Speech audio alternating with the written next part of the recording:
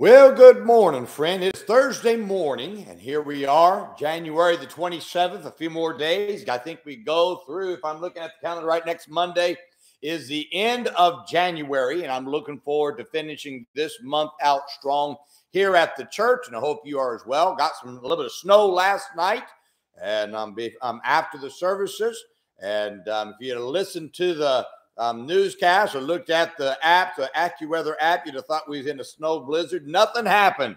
No ground, a few flurries. People who stayed home for no reason. They should have been in church. Stop listening to the newscaster. Start trusting the Lord. It wasn't going to be treacherous, but people look for excuses to stay home. Miss a blessing. Boy, we had a great service last night. Great service. Great truth God gave us. And I'm excited I could have been in church. I'm glad that you're along with me. Welcome to the Pastor's Podcast. Glad that you're along. I want to invite you now to register for the Old Paths Conference. Now is the time to do it. It's just if you don't get it done, you're going to wish that you would have come. And I would encourage you. To come be a part of the Old Paths Conference, and you can register for it. I have the link on the side. I'd encourage you, please register now. And you're going to find it's going to be a very, very helpful conference. And so I'd encourage you to do so. I want to talk to you this morning about being a joy super spreader. The scripture says in 2 Corinthians chapter 2, verses 1 through 2, but I determined this with myself, that I would not come again to you in heaviness, for if I make you sorry, who is he then that maketh me glad? But the same which is made sorry by me. Now, as the COVID pandemic has gone on for many months, one of the things that authorities have falsely maintained is that certain events are super spreaders others that they deem safe are not. It's the dumbest thing that we say. A church is a super spreader, as if the grocery store is not, as if the courthouse is not, as if where they live is not. It's just a bunch of junk of politicians trying to push their agenda and their authority. But so much for that. Now, these authorities are maintaining that certain events have the possibility of infecting others at a high rate, which they want people to avoid because they're calling them super spreaders. Now, I'd like for you to be a super spreader. No, I don't want you to be a super spreader to infect others with the virus. But I do want you to be a super spreader of joy. Paul understood that the first book that he wrote to the church of Corinth was strong and that it brought conviction to these people. Now, in the verses I just read to you, he determined that he was not going to do that again. He said that he would come to them in joy. He understood that the people who could encourage him could not encourage him if he made them sad. Now, instead of being a super spreader of gloom and negativity, Paul determined to be a super spreader of joy. Now, this world is in great need of people who will be super spreaders of joy. Joy is infectious, but so is negativity and gloom.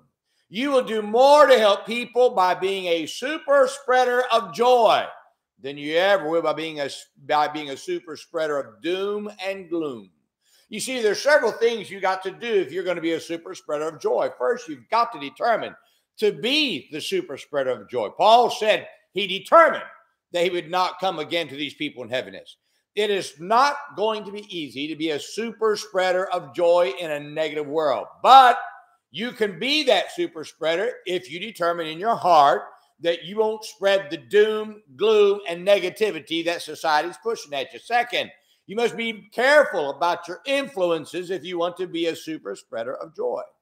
You can't be constantly influenced by negativity and gloom and be a spreader of joy at the same time. The need for you to be a super spreader of joy is more vital than for you to hear the negative and gloom that the world wants you to hear. Some of the super spreaders of negativity that you got to avoid: media, news media, social media, negative people. Avoid them. You can't have a constant intake of the news, negative news and the lying news and the social media and be a super spreader of joy at the same time. The negativity of the world will pull your spirit down, and it will hinder you from spreading the joy if you don't control it. Third, spend time with joy infectors if you want to be a super spreader of joy. Just like negativity is infectious, so is joy. Spend your time with joyful people. Spend time in God's word. Let it give you the positive outlook you need for the day. Keep your heart clean from sin, because sin always takes joy away. Spend time with God in prayer. You're going to find that he will give you joy. Now, this world needs you to be a super spreader of joy, my friend. Let me challenge you. Be the super spreader of joy and infect somebody else with the joy of the Lord. Listen, you're going to do more to influence people for right by being a person of joy than a person of doom and gloom. And listen to me, you got to remind to be good to everyone. Why? Because listen to me, at some point we've got to understand, I'm God's representative. He's the epitome of joy. Oh, we sing the song, "The joy of the Lord is my strength." What a great song. And it is your strength.